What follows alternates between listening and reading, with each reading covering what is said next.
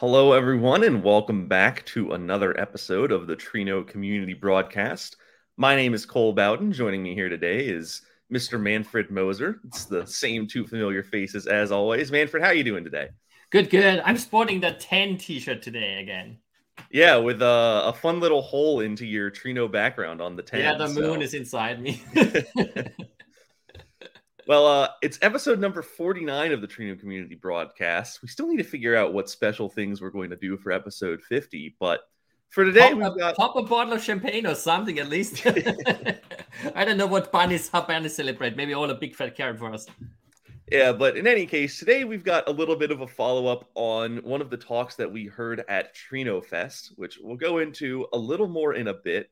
But for now, we're going to get caught up on what's been going on in Trino in the last two releases. So, official highlights from Martine. We've added a new array histogram function, which allows you to visualize array data in an easier way. Faster reading and writing of Parquet data, which is a thing that happens in every Trino release these days. It's Raunak, one of the Trino maintainers, has just been on a tear, improving how the data lake connectors handle Parquet data.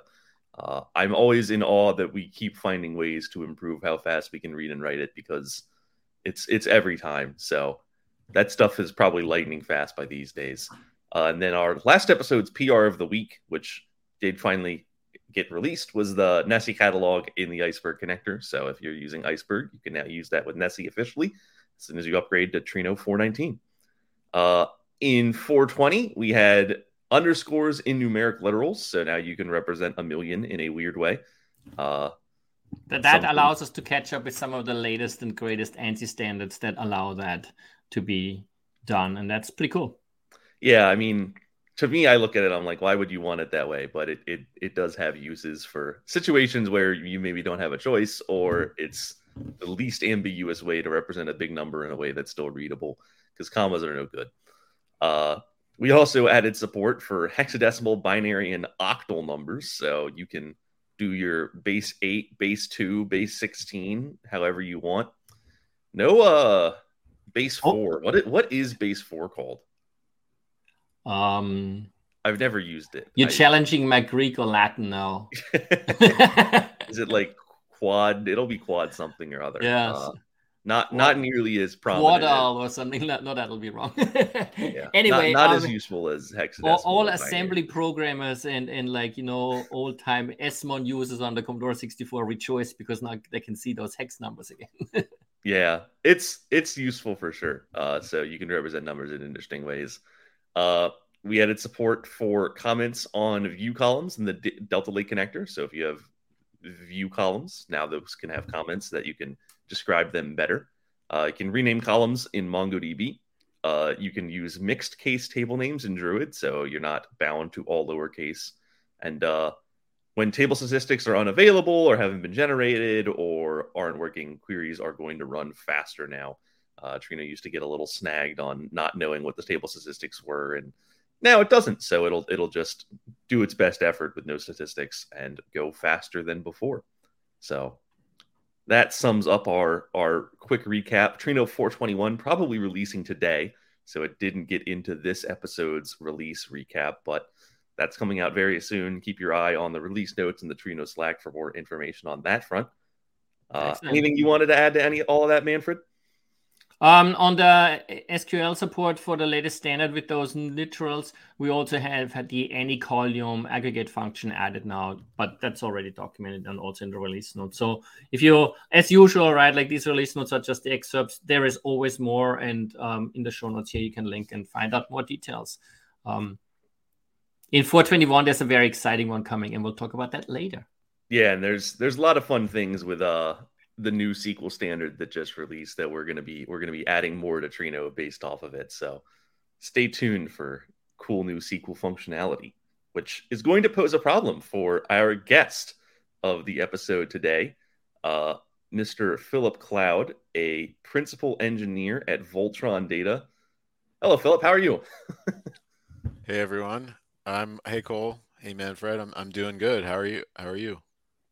Doing great. Excited to talk about Ibis again today. So if you didn't tune into Trino Fest, Ibis was one of the talks that was given. It's a Python platform for integrating Python code with SQL engines, along other engines at that.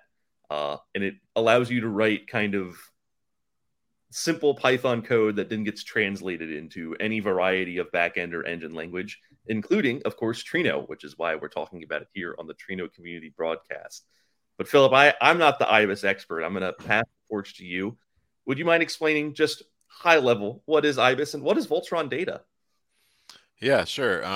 So Ibis is a way of writing, I guess what I would call like a data frame API, and data frames kind of come from the R world, but they made their way, into Python via the pandas, and there's sort of this, I guess what you might call like a fluent API approach to writing analytics code. So a lot of the things you might do in Ibis look very similar to pandas, but it diverges in kind of a few meaningful ways. For example, everything's immutable. You can't mutate any tables like with an Ibis expression. And so, yeah, I would say that the high level is that you can write kind of tabular analytics code in Python, in a fairly straightforward way, and you can do it in a way that maps to our 17 backends that we have without changing a lot of code. You typically have to change the way that you connect to a thing because every backend has like a slightly different way of doing it. But other than that, it's sort of everything kind of looks mostly the same. So it's very exciting, I think, that Ibis is available and like supports Trino now, because it's really unlocks a different kind of pattern of using it, right? Like the typical Trino user fires up some sort of like SQL workbench or whatever tool, or has a dashboard, writes SQL queries and bangs their head against the wall, right? Trying to get the right SQL out, or like get SQL produced by the tool, and then that's like terrible performance because it's like all crazy SQL. And the Python use cases are very different, right? Like, tell us a bit about, like, as a Python developer that massages the data and does analysis. Where do you work and what do you do, right? Like, yeah, well, that's a great jumping off point. So Ibis is really designed for interactive analytics. So it's really designed to be convenient to use from IPython, which is like a sort of souped up Python interpreter. It's got syntax highlighting and like fancier tab completion, etc. And so Ibis really works well in that kind of environment. I would say that the way that people work is, of course, different. But I actually used Presto when it was one thing back when I worked at Facebook, and I did exactly what you just said. Like we'd fire up whatever the internal SQL editor tool was, and like it like didn't work with Hive, and but so you would have to use Presto, and like Presto didn't have like writing to disk at that time, so everything was in memory. If you tried to sort anything meaningfully large, like everything would explode. And what I really wanted, like at the time, was something that I could kind of build my expression as I went without having to sort of like, okay, and I need to open up parentheses for a subquery, indent, okay, it's not the right one. Okay, now I got to like delete that and find another one. And so in that sort of the space where you're like, okay, I'm going to write an expression and then I'm going to tab complete and see what's next. Oh, I want this method or this operation. I can do that. And it's like, to go back, you just have to sort of delete into the last dot. And SQL just doesn't have that sort of capability. So you just dropped a bomb surprise on me. I didn't realize that you were like at Facebook in the past and working on, like, were you actually working on Presto, similar to Cole, snuck into it, or you were just a user on it, but also at Facebook? I'm like, I think I did a couple of PRs just out of interest when I worked there, but I worked on a data engineering team in the search product. So you were a consumer of Presto as a service, so to speak. Yes, and I was a huge advocate. And when I joined, people were like, "You should use Hive," and I was like, "Well, I don't really want to spin up a MapReduce job just to like compute 1 + 1." I was like, want to write Scala? No, I didn't want to write like I wanted something. I was like dying for an interactive SQL shell. Like that was sort of the bare minimum that I wanted. And then as time went on, and I was like, well, Presto's like very fast. Like it's certainly fast enough for me to do, interactive analytics on most of the stuff that I want to do here. So that sort of that was, yeah, I was a huge advocate for Presto because I found it very valuable to be able to get query results in real time. Like who would have thought that would be valuable? Right. Surprise. Right. This is very similar to me, like spinning up Daiquiri as the internal query editor for the first time and being like, I didn't learn SQL in college, so I just I've taught myself at this point, working in the SQL space for so many years, but like Ibis would have been great then, because then I wouldn't have needed to learn. Like I could write Python code, no problem. Writing a SQL query is way harder, which I think is one of the things to highlight as a selling point here, right? Is so Python analytics, Python's great for ease of use, accessibility. People all over the place pick it up and learn it, self-teach it, whatever. Like academics with no computer science background will be writing Python code. Which scares me a little bit to know that there's people with no CS experience writing tons and tons of important research code, but they do it and it runs, but it's not as performant and scalable as a SQL engine like Trino is. And if you're only using Python, you're missing out on that scale and performance that you can get by running SQL queries on really fast, optimized SQL engines. And Ibis kind of allows you to leverage the best of both worlds, where you have this accessibility and interactivity and ease of use of Python with the speed and scale of SQL, and you can combine those two things together, which is the best of both worlds. I've linked the Hannah Montana theme song called "The Best of Both Worlds" on our show notes, so someone's going to click on that and wonder why, but it's there. Not going to play it on the podcast. It's a spare one, but we'll get taken down for copyright. Yeah, we'll get copyright strike and sent to the void. But I also wanted to highlight, and I listed them here, that for the hardcore Trino audience of people that have only ever written SQL queries, there's a few things that Ibis has that still can make it worth picking up. Which I think, Philip, you mentioned a little bit with IPython, is that you have this type checking and validation as you go. It's easier to write. You can call functions with tab auto-completion, which is really nice. SQL editors aren't quite as sophisticated these days. It's more composable, and you can break complex queries down into easier to digest pieces, and it's easier to reuse. Like if you get 80% of the way through writing a query, you've got a variable sitting in Python storing 80% of your query. And then if you want to do the 20% differently, it's really simple. You don't need to mess around with SQL aliases or subqueries or anything like that, which I really like, because once a SQL query gets above about 100 lines, my brain starts shutting down. But code, I think, is easier for my brain to wrap itself around. So I like that premise. So even like the SQL diehards who are like, I don't need help writing SQL queries, I know what I'm doing, there's something for you here.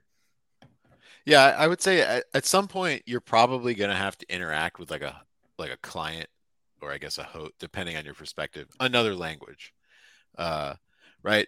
Like it's pretty rare, I think, in today's world that you're going to write a SQL query and just like copy paste the output to like someone and they are going to like do something with that, right? Mm-hmm. It usually is running as part of a larger system, either as part of some, complex pipeline or some production system.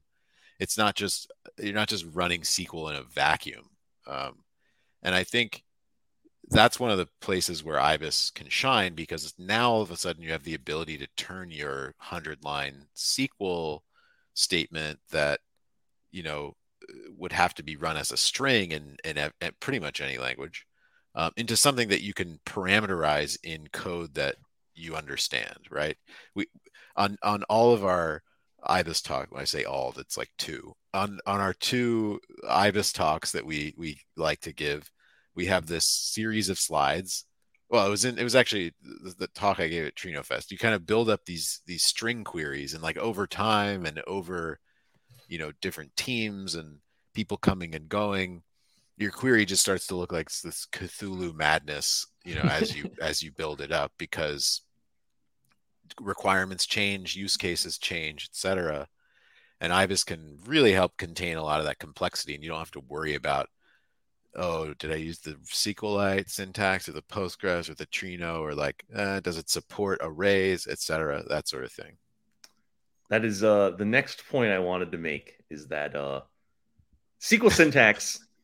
It's Trino likes to say that we're ANSI compliant, but being fully ANSI compliant is in and of itself its own standard, because no other engine is fully ANSI compliant in the same way. Yeah. So every SQL engine is different. Some of them, are pretty shameless about deviating whenever they feel like it. Like SQL doesn't have this thing that we want. Okay, well, we'll just make it anyway. Others, will try to be close-ish. Trino tries to be very, very close, but ultimately, SQL is not one language. It's a set of different dialects that all kind of resemble one language. So, yeah, I mean, we have a lot of we've because we have to support so many backends, and because we actually do our test suite kind of, we have this monstrosity called the backend test suite, which I made a while ago. Like I want to say maybe, I don't know. It was a couple years after I started working on Ibis, but basically it's sort of like a test suite where you write one test, and then it runs that test over all of the backends and compares the output to like a handwritten expected result in pandas. And as you have to fire up all those backends, and they have to all be running and connected, and like, that's right. That's right. And we Sometimes. have like Docker Compose that sort of does that. And this is like a system that's been refined over, I don't know, 5-6 years. And so it's like pretty well oiled at this point. It's all running in like GitHub Actions too. And so we use the same system locally that we use in GitHub Actions for CI, which really helps like for debugging. That's cool. And we've all like, everyone on the team has had to sort of like, go through the hot coals of like each backend's idiosyncrasies. BigQuery has like weird naming limitations that are kind of opaque. ClickHouse is sometimes case sensitive and sometimes not. That's Like interesting. Impala at this point is like pretty, like we're on, like, we test against a really old version, and we don't get a lot of requests for stuff from there. And yeah, I don't know. It's kind of, yeah. Oracle is like kind of maddening in some cases, mostly because its error messages are just totally inscrutable. Well, it's like or a dash number something, right? Yeah, and then it's like you got to look that up, and then some of the numbers are like 37,000, which is actually a category of errors and not a specific one. And so yeah, and then you have to like look at the container, the server logs, and and I mean, it's nice that Oracle has like a Docker image and that we can run. I mean, Snowflake is, I guess, like this sort of opposite of this, where it's just everything's in a black box. And Snowflake. Yeah, we have similar challenges with Trino as well. So, like, you've been talking about like years-long history. So maybe stepping back a little bit, where does Ibis come from, and like how long has it been around? And like, it's an open source project, right? Yep, fully open source. Yeah, it's let's see. I think so. Wes McKinney, who also created Pandas, created Ibis when he was at Cloudera, and Wes was.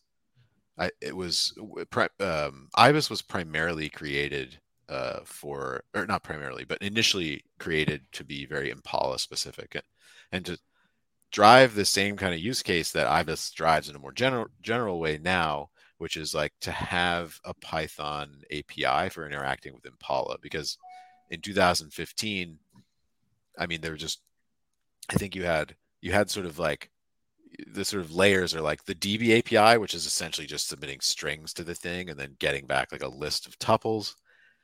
And then the next layer up at that time was SQL Alchemy, which is a great library, by the way. That's been around for, I don't know, over a decade, maybe two. And Mike Bayer, the original maintainer, is still maintaining it and doing like, It's one of the most successful open source projects I've ever seen. Anyway, that's the next layer up. And that API is kind of a direct mapping of SQL constructs into Python. So you've got like a select function, an aware function, and a group by, and a from, and that sort of thing. And it sort of looks exactly like if you could port SQL syntax to Python one-to-one with like the same words, that's what SQL Alchemy would be. For background, by the way, the Trino Python client implements the DB API, and then the SQL Alchemy layer that's available on top of that is, for example, used in Apache Superset. So those tools are all available for Trino users as well. But now you're saying Ibis adds a different approach, or? So we use the Trino SQL Alchemy connector.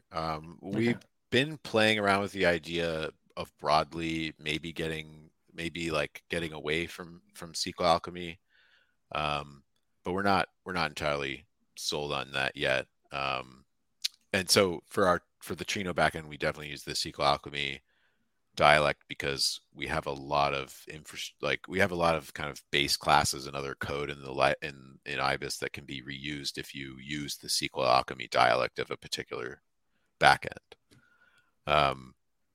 And so, okay, sorry, I'm digressing, but you asked. No, that's cool. That's what this is all about. So it was 2015. So it's coming up on, I guess, 8.5 years old, or maybe 8. I don't know what month it was created in. And let's see. Yeah, so it's called Ibis because, well, this is what I think. I don't know this to be true. This is kind of, I guess, becoming lore at this point. But like ibises are these African birds, and they don't only exist in Africa, but there are a large number of them in Africa, and they ride atop different African animals, like African elephants, and I think some of the larger ungulates are basically like the sort of the horned animals like impala and kudu, and of course these are names of things that Cloudera was working on, and so Ibis was like the thing that rides on top of all these things, which has a nice metaphor with the API, like a high level API for driving these tools. That's really cool, actually. So now, so that's Ibis, been around for a long time, but now you're at Voltron Data. So what does Voltron Data do, and who's there apart from you? Yeah, so Voltron Data is that's kind of a that's close to the one that's actually our icon, which was designed by Tim Swast, who's an engineer at Google that works on BigQuery. This is the Wikipedia. Yeah. Ibis. Yeah. The one that I could find that was Creative Commons to show on screen. Yeah, so they anyway, we don't have to get too much into birds, but yeah, so okay, so Voltron Data is like a mishmash of 3 different groups of people. Josh Patterson, our CEO, who led the Rapids.ai effort at NVIDIA, which was focused on sort of basically bringing data frame APIs and analytics generally to the world of GPUs, or maybe bringing GPUs to the world of analytics, depending on your perspective. And then Wes McKinney is our CEO, created Pandas, created Ibis, created Arrow, which is like, and there's a whole lot of stuff we could talk about with respect to Arrow too. And he brought sort of his Ursa Labs, there's a computing group together with Josh, and then another group of people who Blazing SQL is the name of the company, and we all sort of came together. Well, I was not at any of these companies, but I joined kind of slightly after this merge happened. And what we're all about is sort of decoupling your analytics stack and being able to kind of mix and match the tools that are best for the job with basically all the other tools that you may want to use. And so I can't talk a whole lot about what we're doing product wise. but TBD on that. I'm sure you can announce something. Come on. Manfred trying to squeeze out an on-the-spot leak of confidential information.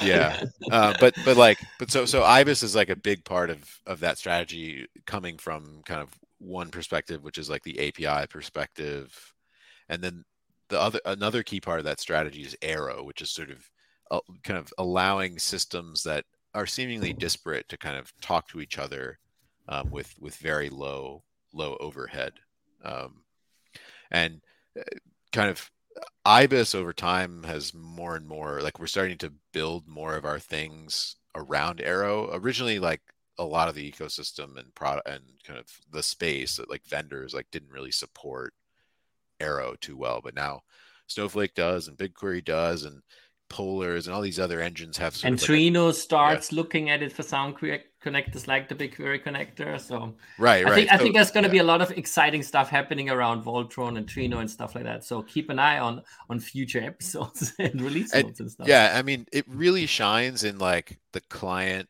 to server interaction, right? So like if I'm a data scientist or a data engineer and I'm doing interactive analytics, I want to pull back whatever results I'm going to pull back in as efficient, both in terms of time and space as possible, right? I don't want to allocate like a huge number of tiny Python objects, which are all allocated on the heap, and so they're going to be fairly expensive to allocate, only just to like throw them away for my next analysis, right?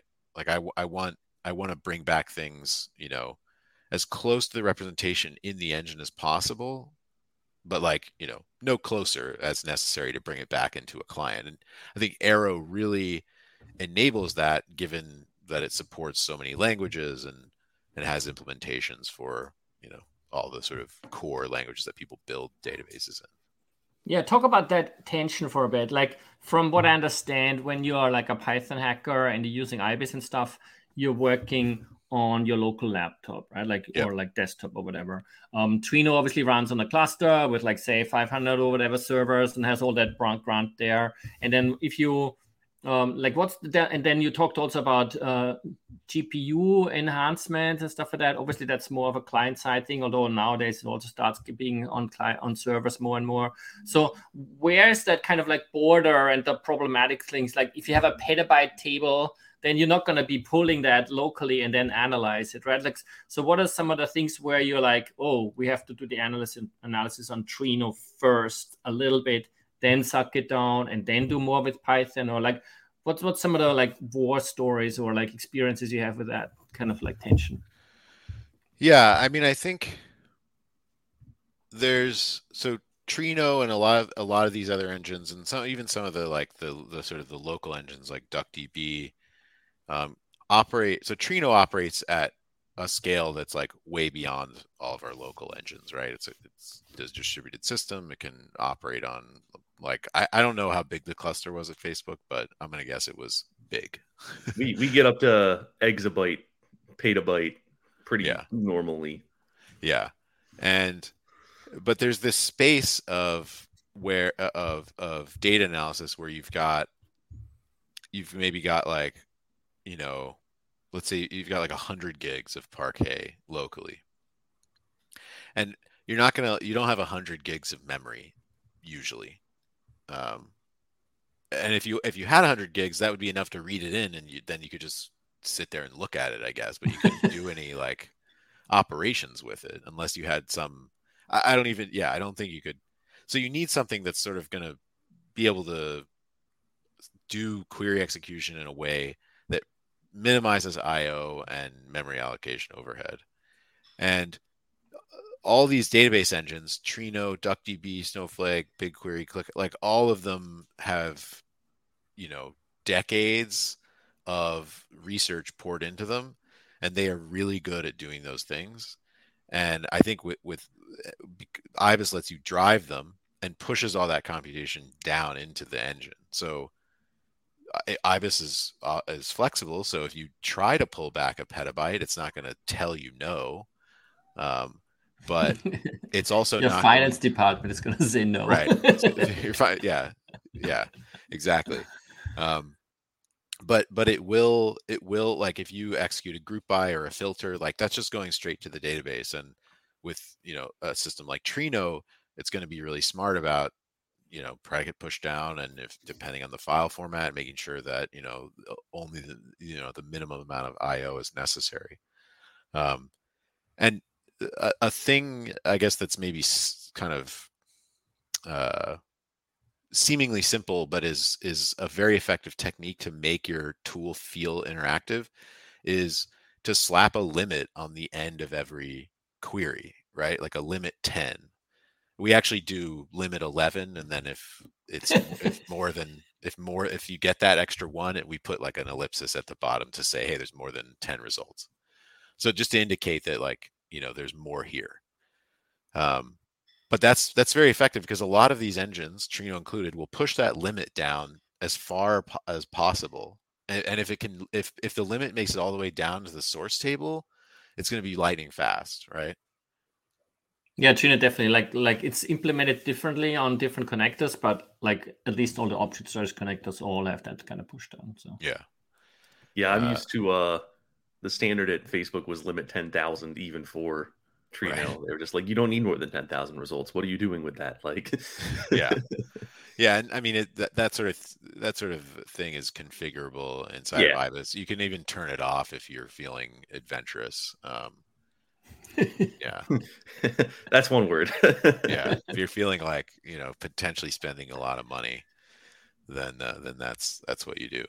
Everyone loves compute spinning up unnecessarily for questionable return on investment, right? That's right. Especially if you don't set the limit, and then you like if you basically set the execute limit to none, and then you set and you keep the setting for like how many rows are displayed, then it's like, I think you're gonna get fired.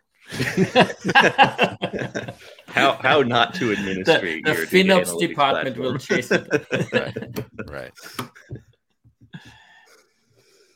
So one thing I wanted to point out, I couldn't find the most organic way to put it in, but I do think it's a little funny that so we always try to advertise Trino as SQL on everything, right? Because Trino kind of federates all of these different backends itself, like the NoSQL databases, the SQL databases, and it all gets unified into the Trino SQL dialect.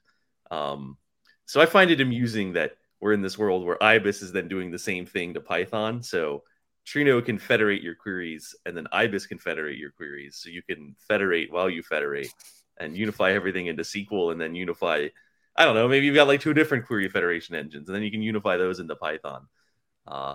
So that was it's definitely cool though. Like, I mean, ultimately, if you're like, I think Voltron Data also believes in this strongly, is like there's just different tools and different people. They have different backgrounds. They like different tools. And if there is a choice and you can give them the choice, let them choose, right? Like, I think that's ultimately really good, right? Like, if someone is comfortable hacking in like SQL in the workbench or using the visualization tool, that's fine.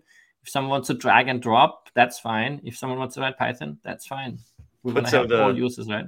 The joy of this, of course, is that if you have like Trino hooked into MongoDB or Cassandra, these are things not accessible in Ibis, but through Trino become accessible.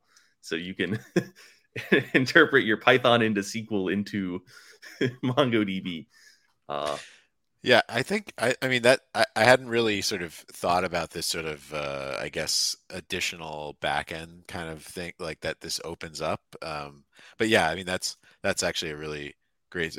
Well, maybe we should start claiming that we support 57 backends or however many connectors. You leverage your. Well, the connector list on the Trino website keeps growing, so right.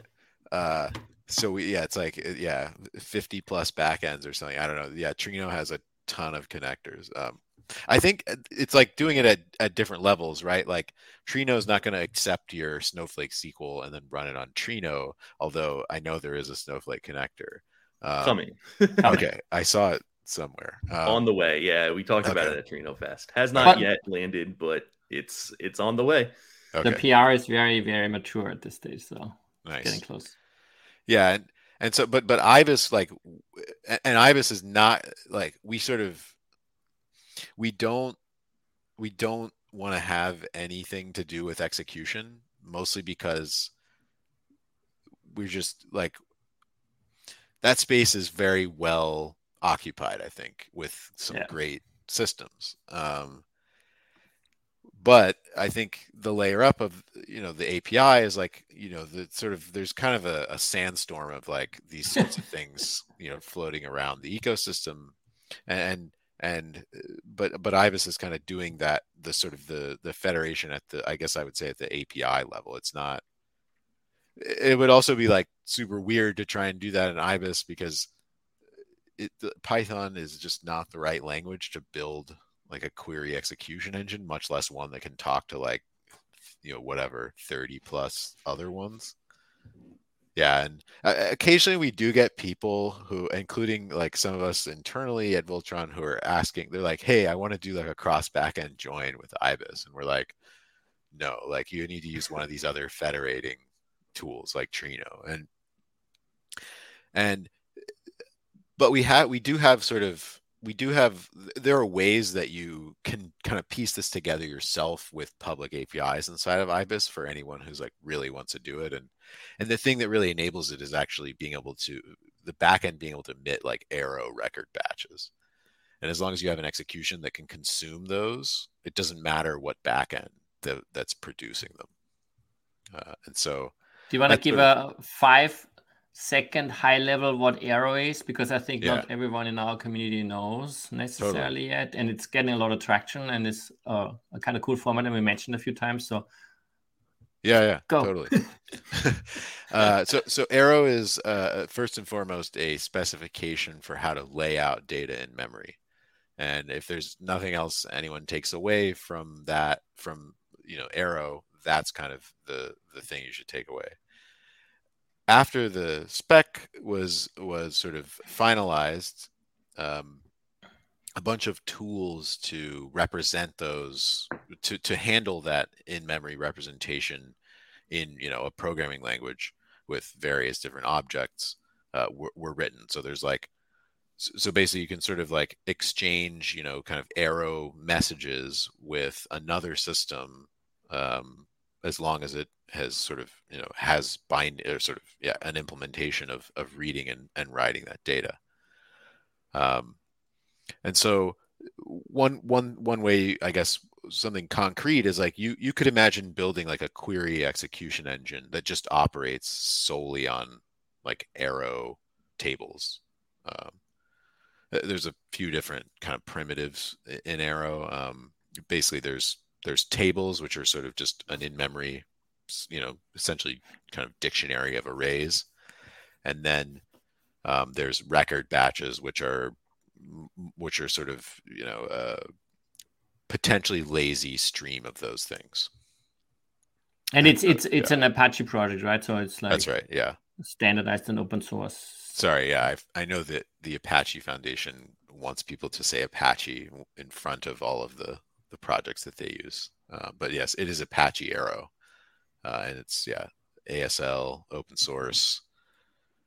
It's kind of another one of these like federating projects. I don't even know. There's like a category of projects, I guess, being built around these concepts of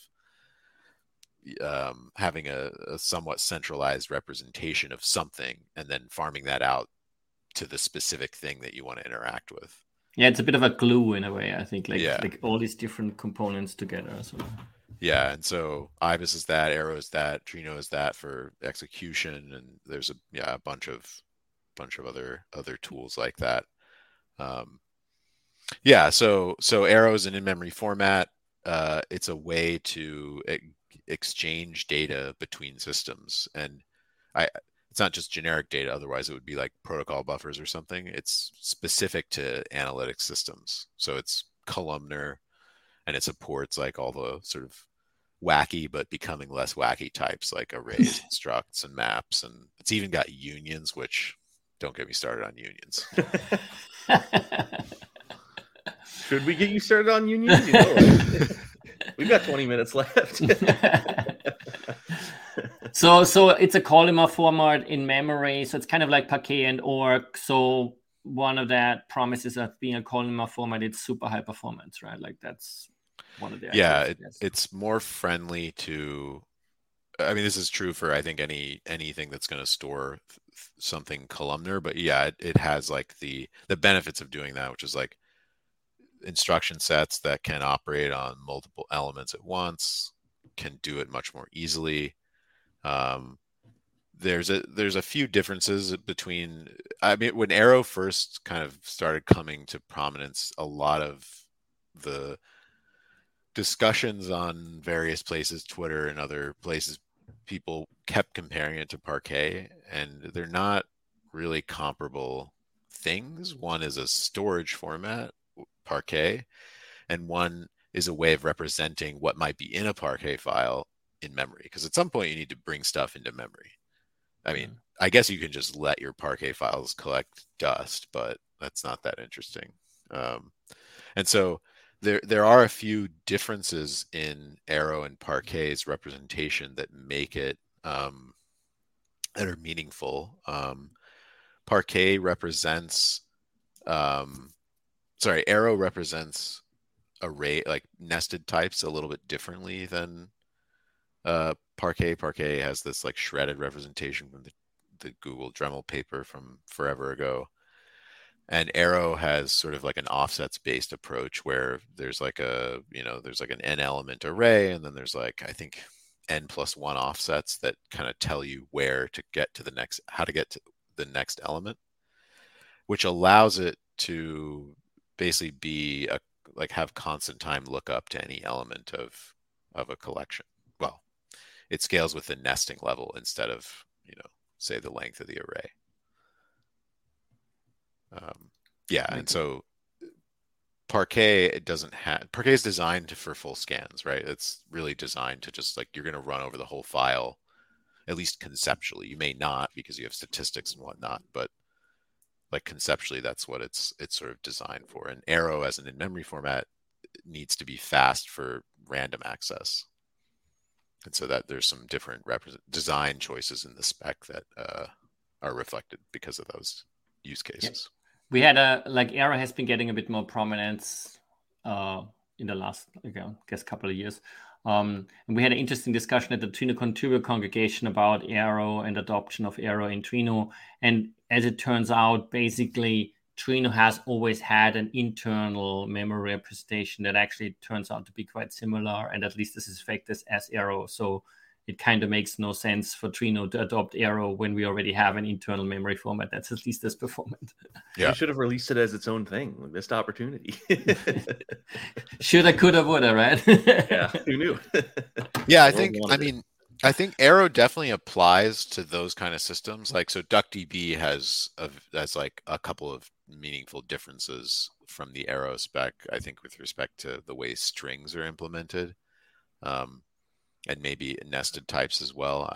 I'm not entirely sure, but in some sense it's like, in some sense that's actually good, because it doesn't mean like, hey, we should swap out for Arrow because everything's like basically similar. It's like, well, we can just easily put stuff into Arrow and integrate with this whole set of tools that works with Arrow easily. As opposed to, I don't know, like trying to get like a sort of 2-arrow function into Postgres or something like that, right? Like it's just going to be like a very different set of work items that need to be done. Whereas Trino's like already columnar, right? So it's just a copy, right? Yeah, just mapping in and stuff like that. Right.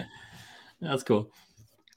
So, stepping back a bit, broader level question, we're going to get back to the surface a little bit here, is how much of like a SQL workload do you think Ibis can handle? Like, if I am currently doing all of my analytics in SQL, but I want to go hire some people who only know how to do their analytics in Python, like, how much of that can be picked up by Ibis and run without issue? Yeah, asking the easy questions. I see. Yeah, I He's mean, not I going to guess. answer all of it already because Yeah, he's yeah. hesitating. Well, that Well, that would no, it's also that sounds the too good to be true. I'm like, yeah. No, it would if anyone who kind of tries to sell you something that's like, oh, we can do one for one X to Y is probably, Yeah, red flags, red flags. right. It's like, well, yeah, I don't know. I'll believe 90%, 100%. Yeah, so I think so. I guess the answer is it depends, but mostly it depends on kind of how much is implemented for the back end. And I don't know. I'm not going to put a number on it, but I think it's high. Like I think, yeah, it's sort of for the back ends like Trino that have coverage for operation, like a lot of the Ibis defined operations. You can make a pretty big dent in your existing SQL workloads. And actually, the fact that that Trino's so adamant about being ANSI compliant means there's less weird special syntax that like Ibis has to deal with, that would sort of make it difficult to get to full coverage for your workload. Um, we did recently add the ability to inject arbitrary SQL as part of an Ibis expression. So, and you can actually sort of mix and match, which kind of turns your whole thing into like a Franken expression. Like it's really, it can get bizarre if you're like going into SQL and then back into Ibis and then into SQL and back. Like you can do that, but yeah, don't. And but that's sort of, I think some of the people at like some organizations that we're working with have been using this to bring in some of their big like piles of SQL that they're Yeah, I just was gonna say. can't be bothered to. I mean, it and not necessarily can't be bothered, but it's a big job to like take your SQL and turn it into Python. Yeah, also if the SQL is tested and proven to perform and have the Right, correct results and has been run, like there's no point converting right, it, right? So right, right, so right. I think that totally makes sense. Also, if someone is really knowledgeable about Trino and like the and SQL and knows like like some of the advanced like match recognize and whatever stuff, Right. might as well just use that query stuff if it already works, right? Like Totally, totally. We definitely don't support match recognize.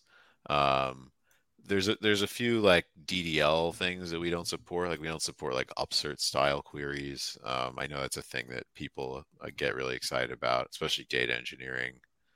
Um, so yeah, what are the plans on the Trino integration? Like from my understanding is it's already pretty mature and like basically very useful for lots and lots of use cases. But as you're now indicating, there is kind of like a migration to even more features, even more support. Where are you at with that? Is that something you're actively working on, or what are your next sort of like big rocks you want to look at? yeah. So I think for Trino, like it's probably expanding more backend coverage. We actually have a. Uh, is there a place that I should put some links or? Yeah, sure. Just put it in the comments in private chat. We can expose them. But ultimately, I'm asking because people might also want to help, right? Totally. So I just the link that I posted is a link to actually a Streamlit app that lets you see like which operations are covered but on which backend, and then at the top it tells you like the coverage of the API, like what percent of the operations in Ibis are covered, and so like if people wanted to get involved, so Trino is like looking at 69%, but turning off geospatial will give it a much higher percentage. Like if you turn off geospatial, which is only supported by I think BigQuery and Postgres right now, it's sitting at around 84%, which is So that's you see there's the documentation and the yeah, operations matrix all on the Ibis project website. So yep, very cool. yep. And then so yeah, I think we want to get into we want to expand more. Basically, I think we want to fill out whatever's kind of missing from there. And I think all the functions and all that stuff as well. So you see, Yeah. Trino has lots of check marks. I like that. Yeah. So if you uncheck include geospatial and then also check sort by API coverage, then you can see that Trino is really good. Yeah. Trino's up there. And I think one thing that has come up a couple of times for some of our other backends, and I think it's hard to tell exactly whether we should prioritize, but geospatial I know is a thing that people I think are starting to get more and more into, and we have the abstractions in Ibis to support it, but there are a ton of functions, and we just haven't kind of done the legwork there. So I think that's potentially an area of interest. We're starting to put a lot more effort into user-defined functions, and I think maybe it was like 2 Trino Fests ago that Martine was talking about, or maybe it was Dane. I don't remember. Somebody was talking about like these like tabular, these like polymorphic table functions. Yeah, we have And those now, yeah, table functions and polymorphic table functions more and more. And like I'm just showing here the geospatial functions. Trino has a pretty rich set of geospatial functions. So I know lots of people love visualizing things on maps, and there are heavy use cases around like location-based stuff, or like delivery and like hotels and all sorts of stuff basically. So those are definitely useful. So that's cool. I wanted to crack a joke about so polymorphic table functions. The first one we added allowed you to arbitrarily inject like SQL for whatever the underlying connector was. So like if you're running Trino on Oracle, which has all of its non-standard features, you could pull this query polymorphic table function with Oracle SQL as a string, and then it would return a table. So Trino is doing kind of the same thing as what Ibis is doing, which opens the door to injecting SQL while you inject SQL and embedding string SQL as string SQL and just the layers. Oh, no. It's like turtles all the way down. Oh my God. This sounds terrible. I think not a recommended use case. Pick one to do it with and stick with that one. Yeah, that's interesting. Yeah, I think what we're after, I think in terms of UDFs, is people actually being able to write Python code. Yeah. And that's what we're looking at on the Trino side as well, and it's getting closer and closer. But that's obviously Python on the like with Ibis, you're running Python on your desktop. That's one thing. But like when you're running Python on the server, right, it means it's running in the Trino cluster, either in the JVM, and then the Jython dialog is like probably pretty like I want to say it's dead now. I think it's dead. Like, okay, thank you for calling that out. I wasn't sure. But now people are going to get mad if it's not. So but alternatively, like if it's not running on the JVM directly, it has to like go native out, and then the cluster has to have native Python installed and like all the like running out of the JVM sort of headache. So there's a lot of things that need to be sorted out, and that we're working towards. So yeah, I guess it becomes a big deployment issue, especially if people are developing in whatever Python 3.10 and the cluster is running 3.9 and the package sets are it's like a whole thing. We would like, I don't know what the thinking around this is, but it would probably be something like where you actually end up having to enforce, maybe even ship Python with the Trino installer. Who knows, right? Like, yeah, I haven't. None of the systems that I've seen do this, like I think, do it in a way that is I guess user friendly, but it's also like a really difficult problem. So it's like, we're probably gonna have to like make some of those concessions as well. Just like, like when you define a user-defined function in Snowflake, you list out all the packages that it needs, right? And then it's going to verify when I think when you run the DDL, that like, or actually, is that even possible? No, I don't think that's possible. It's all good luck to you then afterwards. I mean, it kind of is like it'll run your function and then it'll just fail with like an import error. I think if you didn't declare a thing that you right, and I don't know.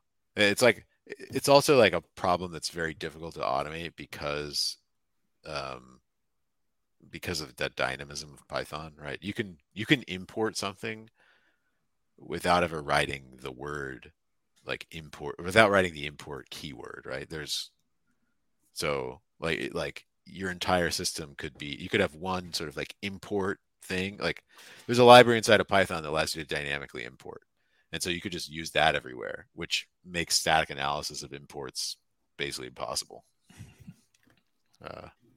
Runtime errors for the win. pretty much. I mean, it's just like that. That's sort of the key problem with UDF. And the other problem is getting all of the state that's either explicitly or implicitly used in your UDF onto the thing where it's going to be run, right? Are you going to pickle it? Like that's going to present all sorts of wacky problems. And yeah. I'm sure we'll talk about all the successes we had with that in a future episode. Nice.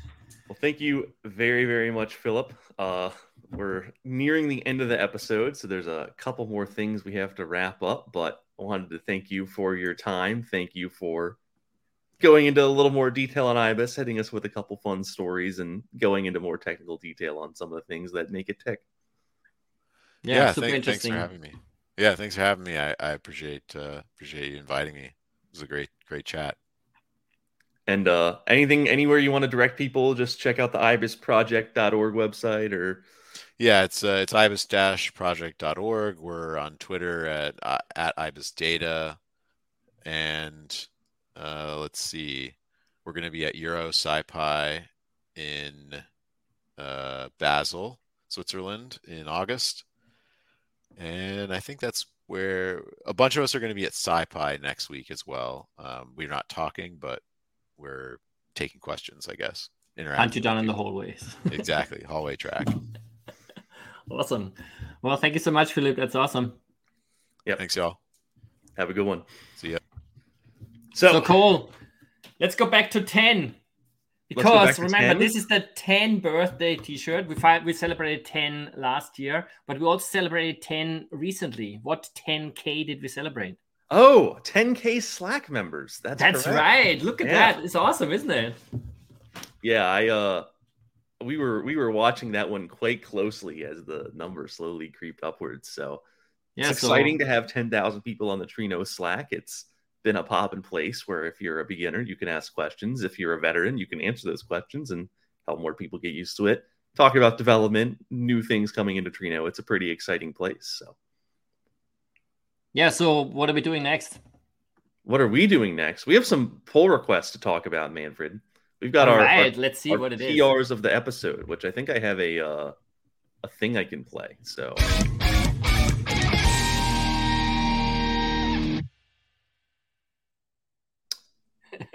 we've got two. This is, I think, unprecedented in Trino community broadcast history to have two pull requests of the episode. They're both fun ones, though, so fun and easy, so let's go. Yeah, so the first one is that we've added support for insert into Google Sheets. Google Sheets is one of our kind of less talked about connectors. Trino is meant to be run at massive scale, and Google Sheets is one of those things that does not scale all that well. I don't know, actually. I've never tried, to be honest. Spreadsheets are always getting hugely painfully huge, and then I'm like, oh, I have to look away.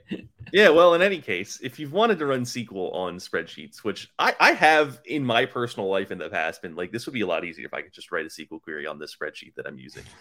We do have that in Trino, and it is getting more powerful. It's updated from time to time. There's good community efforts, and we have a specific pull request from Sebastian Bernauer adding insert support so that now you can write to Google Sheets directly from Trino.